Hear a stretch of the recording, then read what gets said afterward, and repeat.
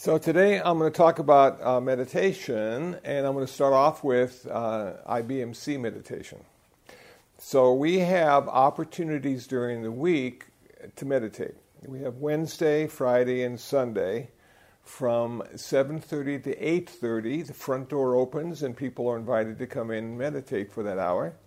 And then once a month, and sometimes twice a month, depending, we're going to have the mini retreat. And we have a 2-hour Saturday retreat from 10 until 12 with a Dharma talk that usually ends about 1. And it was the first Saturday of the month, and now we're going to have the first and third Saturday of the month, except for this month. It's never simple. And so I thought, well, why do we meditate? And I was interviewed by a fellow who has a podcast, and he wanted to interview me about Buddhist meditation because he had been doing some Catholic meditation interviews and thought it would be a good contrast to see what the Buddhists had to say. Well, the feeling I had after my interview was that he was sort of disappointed with what I had to say. And I have to admit, I said something that I hadn't said before when it comes to meditation. And what I said was, to his question, what's the purpose of meditation? What's the final goal of meditation? And my answer was to let go. And there was this silence. He just sort of looked at me through the Skype camera, and he didn't seem to grasp what I had just said. And to be honest with you, I hadn't really thought I was going to say that, so I didn't know what it meant. So I've had a couple weeks now to think about it, and I have to say that it is to let go. So here we are, and we're sitting in meditation, and what are we going to let go of besides the siren behind us? What are we going to let go of? And why is that important? Well, letting go is really important because every moment is different. So if you drag the last moment into the present moment, you're going to be disappointed and you're going to have a whole lot of stuff to carry with you. Okay. And the first thing we need to let go of is desire. You know, the Buddha said one of the reasons we suffer is because we have desire. Another thing we need to let go of is attachment. We suffer because we're attached to stuff that always changes moment by moment. Another thing we need to let go of is aversion, because there are things in this world we don't like and things happening that we don't want to happen, and yet they do, and so we have to let go of that. So as the list got bigger, I thought to myself, wow, this is really profound, that this whole idea of letting go is so important in meditation, and that in meditation what we're doing is we're letting go of stuff for an hour on Wednesday, Friday, and Sunday. And a lot of people are not ready to let go, even for an hour. So the front door opens and people come in and they sit on the cushions and they take out their cell phone and they put it right in front. They don't turn it off because they could get a very important call. And they don't want to miss that. And if the phone does ring, they simply don't turn it off. What they do is they look at it first to see if it's an important call. And if it's important, they'll go outside and answer it. And if it's not important, they might decide to turn off their phone so there's no more calls. Okay, that's not letting go. Letting go is maybe leaving your phone at home for an hour or two, or leaving it in the car well hidden so nobody sees it, or bringing it in here but turning it off before you get through the front door. How simple is that? It's so difficult. Attachment. It's really hard, but that's how we start letting go. The most obvious things in our life that cause us the most suffering will eventually be the things we need to work on first. So here the person comes in and they sit down and their phone is turned off, and now they have to figure out how to sit comfortably for an hour. And some choose a chair, and some choose a cushion, and some choose the floor, and some choose to lean against the wall, and some choose to almost recline. because they realize that if they don't sit in the proper way, they will feel uncomfortable eventually. And I'm here to tell you that you will feel uncomfortable eventually forever and ever. That some days the body seems to work just fine. Other days you wish you had taken an ibuprofen before you sat down, just to get ready for the pain that will soon arise. But we have to commit ourselves to sitting and not moving. And I'm fond of saying, when I started to meditate back in 1979, I could sit for very long times and not move. That's how good I was in 1979. And now I sit for very long times and can't move. That's what happens when you get old.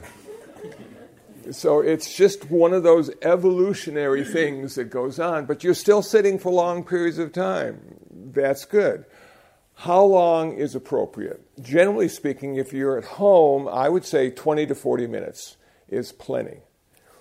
We have an hour here, which gives you a chance to extend your meditation practice just to see how it feels to go a little bit longer.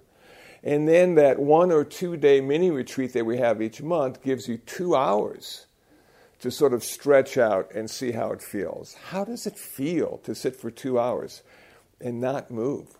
It's really difficult because there you are with you. And you've tried to avoid you through distractions most of your life. And now you're stuck. And there's no place to go and nothing to do. And there you are.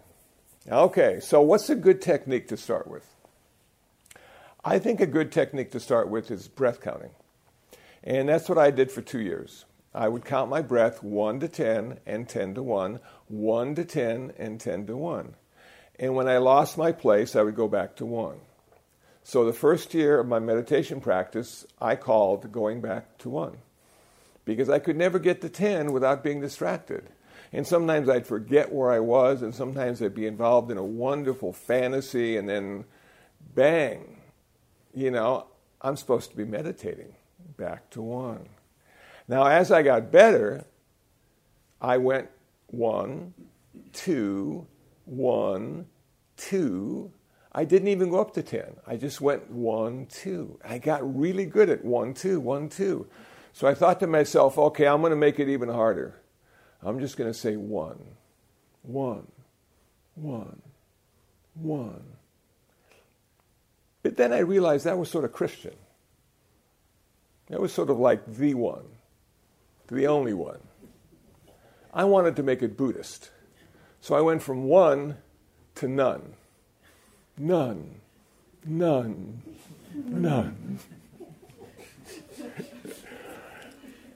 Emptiness. I was working on my emptiness. Nothing, And so that's where I sort of am now. I'm at none until I just become aware of what's going on.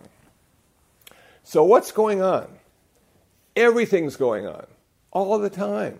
It never stops. We've got the sounds, we've got the taste, we've got the smells, we've got the touch, everything is always going on. So I said to myself, I'm going to have to change time. Because when I live in relative time, it can drag or it can speed up. And as I sit in my meditation and look at the clock and realize I've got 55 minutes to go, it seems like forever. So after a couple years of breath counting, I figured out how to change time from relative to ultimate. So the relative time is the clock, is the minutes and the seconds and the hours and the days, and that's relative time. And we sit here and we count off each tick of the watch, each second-hand tick. Okay, and that will drive you crazy and it'll make it seem like forever. What is ultimate time? Ultimate time is when you find your way into the ever-changing reality of the present moment without identifying it as a second, a minute, or an hour, but simply resting in the flow. And then it can flow for a really long time and for a really short time, and it doesn't feel like either one. But the relative time, we have trained ourselves to feel how long 20 minutes is, how long an hour is. And we have that feeling. And we know that an hour is a really long time. And maybe we shouldn't have committed ourselves to meditation practice because we can't sit for an hour. It's impossible. But if you take away the hour, you're just sitting. You're not sitting for any length of time. You're simply sitting. And in the Zen tradition, they have shikantaza, just sitting. So can we just sit without any conscious effort on identifying how long or how short?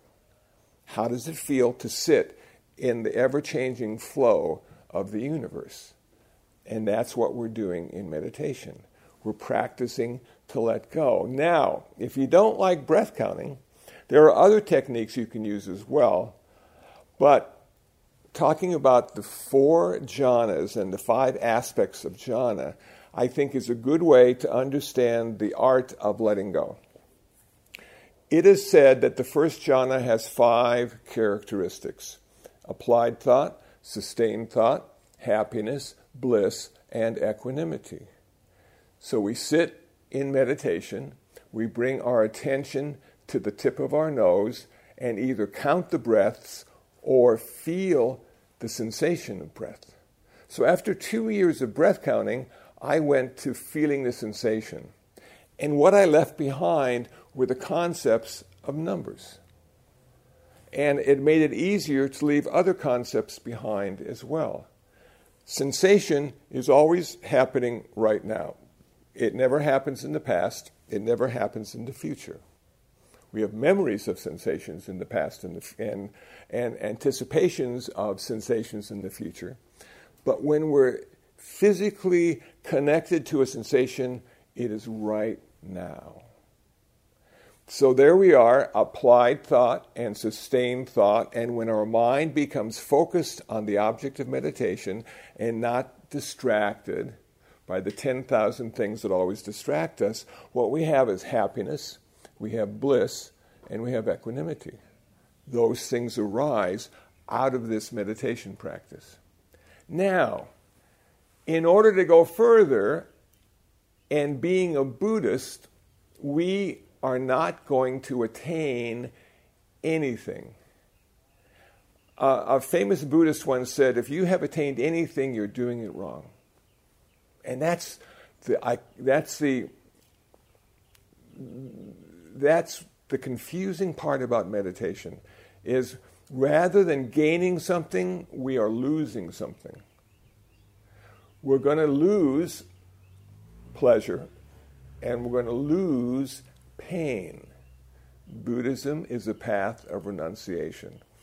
We can prevent pain from arising for a short period of time by going into a state of denial, or by focusing on our object of meditation so hard that nothing else exists. But that's not quite the idea. The idea is to give up your aversion to pain and to give up your attachment to pleasure.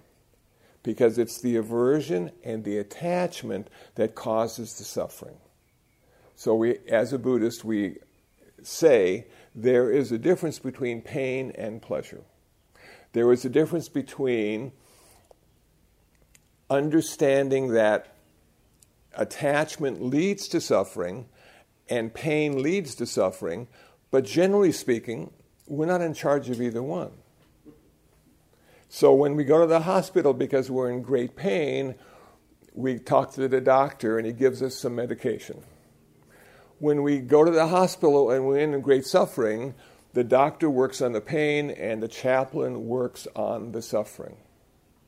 And the last time I was in Kaiser Permanente, which was a few years ago, one of the nurses said, "We have chaplains. Would you like to see a chaplain?" I said, "What kind of chaplains do you have?" "We have all kinds of chaplains here." I said, "Okay, I'd like to talk to the Buddhist chaplain." I was curious what he was going to say. And she came back 5 minutes later and said, "We only have Christian chaplains." I said, "Thank you." I'll wait till next time to talk to a chaplain. So here we are, and we're going to let go of our attachment, and we're going to let go of our aversion. And I can't tell you how to do it, because each of us has our own techniques on letting go. But when you figure that out, you get to go into the third jhana. And then when you're in the third jhana, you have equanimity, you have happiness, and you have sadness. And now you got to figure out how to let go of your attachment to happiness and your aversion to sadness. Again, letting go. This is a key element of our liberation as a human being. Because we're taught to be attached from day one. You know, attached to our mom, attached to food, attached to shelter, attached to toys, attached to all sorts of stuff. And that gives us security and allows us to feel connected to the world around us. But really it prevents us from being connected to the world around us, that attachment and that aversion. So when you figure out finally how to let go of your attachment to happiness and your aversion to sadness, then you only have one characteristic left. And that is perfect balance of mind, equanimity.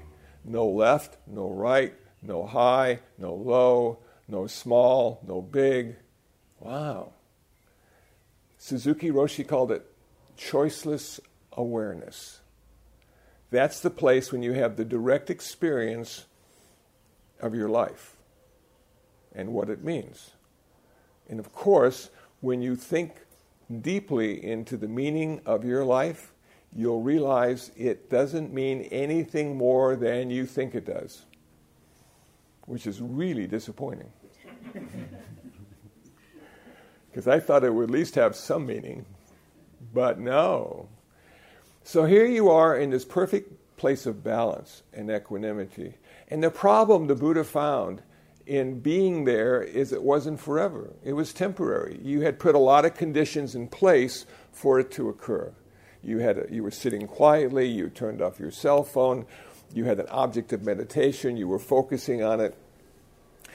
All these conditions allowed you to come to a place of balance and equanimity. So the idea I figured out a long time ago was not to want to meditate, but to make the conditions necessary for meditation to happen, for it to happen. And our life is the same way. We are conditional. We have at least 10,000 conditions necessary so we can live today. And it's not, I want to live, I want the conditions necessary for me to live. So that's why we have water and food and shelter and clothing and all the things necessary for us to live just this one day. But then we find out that one day, no matter how good we are at putting the conditions together, we will fail. The conditions will change. And they will not support our life any longer.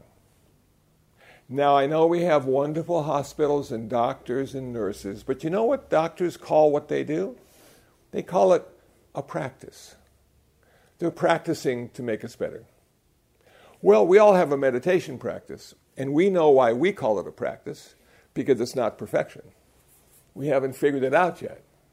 And you will be practicing meditation for the rest of your life, just like the Buddha did. Even after his nirvana, he meditated every day, because it kept bringing things physically back into balance. His mind was perfectly balanced. He had equanimity, non-attachment, clarity. Wow. All those things we strive for in our meditation practice, he achieved, and he called it nirvana. But he couldn't do anything about his body. Meditation does not make our body better. So, he found through samatha meditation, it would bring his body back into balance. So, cool, okay. So we, the people who are meditating as a practice, are working on bringing our mind into balance and our body into balance. And we call mind into balance nirvana, and we call body into balance good health. But one day, just like the Buddha, at the age of 80, in his case, he had to die. He had to die. And he died because somebody offered him food. They wanted to show their respect to the Buddha and offered food. Come, sit with us, eat with us. And he did. And he got food poisoning. And the word that they use is either pork or mushroom. That's the word in Pali, pork or mushroom, depending on the context. So we don't know. The Vietnamese call it the mushroom because they're basically vegetarian. And the Germans call it the pork because they're basically carnivorous. So it works out fine. But whatever the reason, he had to die. And he thanked the person that gave him the deadly meal. He said, finally I can leave this body. I can leave this planet. And I can enjoy my nirvana. Because until you leave your body, you're going to have pain and suffering and rigid muscles, and it's going to be hard to get up, and it's going to be hard to get down, and all those things, not because it's bad, but because you're old. And when you get old, those things happen. And there are times when the Buddha was walking, he needed to sit down because his back hurt. Now, I read that, and I said, you know what's so cool about that? Is he never became more than human. He stayed human his whole life. But when he had a bad back, he didn't suffer. He just had pain. When his legs didn't work quite right, he didn't suffer. He just realized he was old. And everybody that's old has a hard time walking. And eventually, a lot of us will not be able to walk at all. But we don't have to suffer. It's simply the way it is in our experience of the world. So as we go through this whole meditation process and we find our position and we settle our mind and we find our object of meditation and we start to practice letting go of relative time and entering ultimate time, absolute time, which is simply the flow of the universe, what we start to see, and this is really difficult to accept, is we never get any better at meditation. It is not a linear experience. It's not like trying out for the Olympics. And you start with zero and you practice and you weightlift and you eat well and you do all the things necessary and one day you become a champion. There are no champions in meditation because every time you sit down to meditate, it's always the first time. Always the first time. So you may have sat for a month and a half with no pain at all. And all of a sudden, one day, you can barely walk after meditation because your knees hurt so much and you say to yourself, I thought I was getting good. I thought I had figured it out. And this was never going to happen again. And it did. And it's so disappointing. And why should I keep meditating if I can't get better at meditation? What's the purpose of meditation? The purpose of meditation is to practice letting go. So can you let go of your disappointment in not achieving perfect meditation? I think you can. It's difficult, though, because we want to always get better. We were told if we do the right things, we will always get better. And not necessarily so. There are some things that you do and you don't get better and you don't get worse. You simply do them. So the good meditator is one who meditates. In spite of all the ups and downs, in spite of all the successes and failures, despite of all the pain and suffering they go through week after week and month after month, they continue to come to the zendo or that little corner in the room at home, and they continue to sit down with no idea of progress, but simply to do it. That it's the journey and not the destination that's the most important thing in meditation. And the meditation journey is to sit on the cushion. And you can get different cushions. And you can get lofty cushions and flatter cushions and sometimes colorful cushions.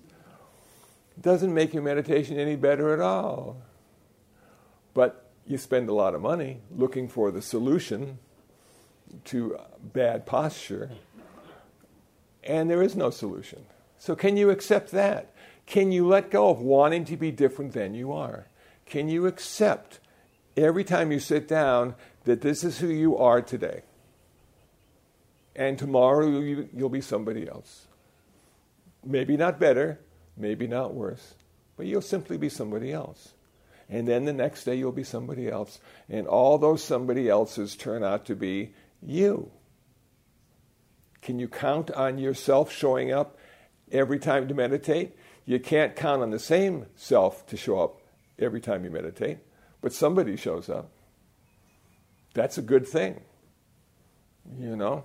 So when I said the idea in meditation is to let go, and I heard the silence on the other side of the Skype camera, I realized either what I had to say was so profound it was misunderstood, or so simple it was ignored. One of the two. But communication at that moment had stopped.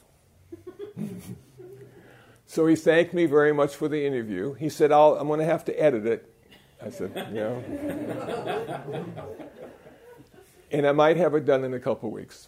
Okay, send me an email. I thought about emailing him back and explaining, but then I thought to myself, what's the point? You know, the whole thing is we're talking about non-relative experience beyond the intellectual. We're going into the realm of the intuitive, where feelings and sensations become our only reality, not the concepts and paradigms that we use in daily life. So you can't over-explain it, you can't under-explain it. You just do it. And then you do it again. And then you do it again. And one day you may suffer less. No guarantees, because sometimes it takes a few lifetimes to get it right, and there is no right.